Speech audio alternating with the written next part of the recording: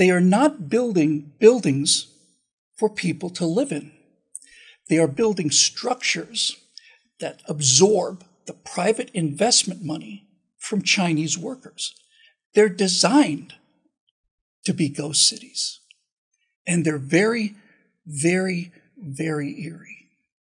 Now, this has been going on for some time, and you would think that over time, people would start to sort of catch on to this whole thing. Well, it turns out the Chinese people are starting to catch on to it. They don't like it very much. They realize that their life savings have been taken by corrupt, gigantic construction companies, and Chinese government owns many of these, so they're not about to do anything about it. And so the Chinese have begun to protest, and that's not an easy thing to do in China. But slowly, the outrage is growing to the point where some small protests are in fact actually happening. Now, in China, by the way, in order to travel, you have an internal passport.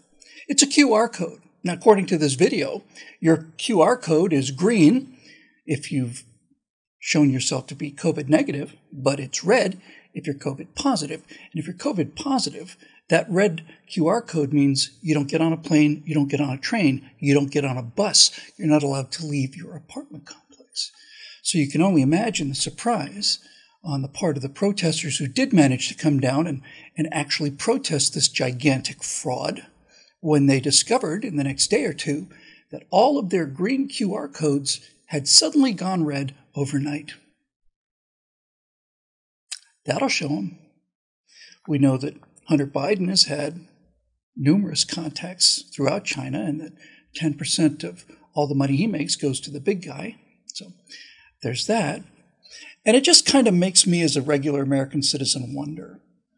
It makes me wonder why the President of the United States ends up getting money from people like this. I believe I would turn that down. In fact, I'm quite sure I would turn it down.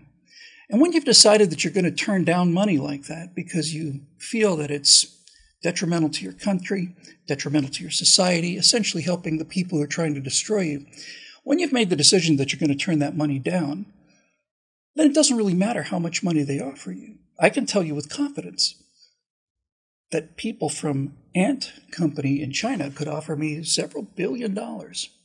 I mean this from the bottom of my heart. You don't have to believe me if you don't want to, but most of you do because you're built the same way I am. I'd turn it down. Because taking money from people who are trying to destroy your country, taking money from the people who have set up the mechanism to punish regular, hardworking Chinese citizens who are complaining about their entire life savings being stolen by the government and these corrupt large businesses. Taking money from those people in order to influence your own country in a negative way, in order to make them more subservient to the people who are paying you. Wow. I mean, taking money from a foreign power in order to damage or destroy the United States.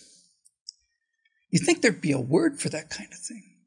As you undoubtedly know by now, a bill is in the process of becoming law that will authorize 87,000 new IRS agents. That bill authorizing 87,000 new IRS agents tells us that they are addicted to spending, that their greed and their corruption knows no limits, that we need another 87,000 people to assume that every single member of the citizenry of this republic is a criminal and investigate them, making sure that that they're toeing the line. The hiring of that many IRS agents, which would make them 6 times more numerous than Border Patrol, which is allowing 2,000 illegal immigrants a month into the country now, I think. Did I say 2,000? I'm sorry, I meant to say 2 million. That tells you not only that their all-consuming addiction for spending other people's money is not abating, but rather growing. It also tells you that they assume that every single American citizen is cheating and dishonest, because what else would they think when they're cheating and dishonest people? And that's alarming enough. But when you find out that the job description says that 87,000 people, one of the requirements would be that you might have to be willing to carry a firearm and be available on 24-hour notice and be willing to use deadly force. I didn't invent this, folks. This is not me speculating. This is in the Department of Treasury list of requirements for these new agents.